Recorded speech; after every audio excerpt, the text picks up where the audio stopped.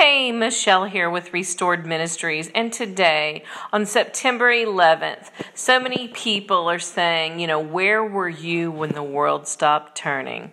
That classic Alan Jackson song?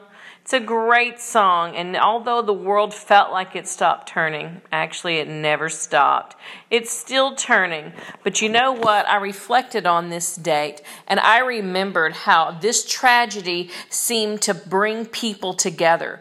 People were kinder, they went back to their faith, they helped their neighbor, they loved well.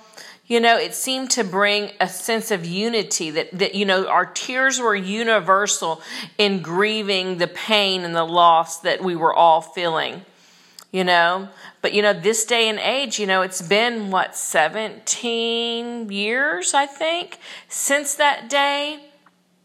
It seems so strange, I gauge it by my children's age because they were 2 years old and now they're 19, going to be 20 soon.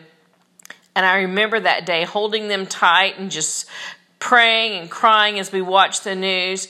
But our world in 17 years, we've gotten away from letting that tragedy unite us. And now things seem so divided this day and age.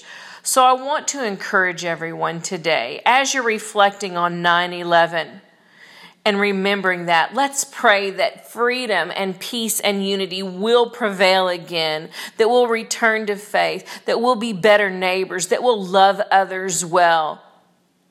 Let's remember, but let's also be challenged to come together and to unite for the greater good. Don't let darkness and division divide us anymore. Peace, freedom, and unity prevail. Have a blessed day.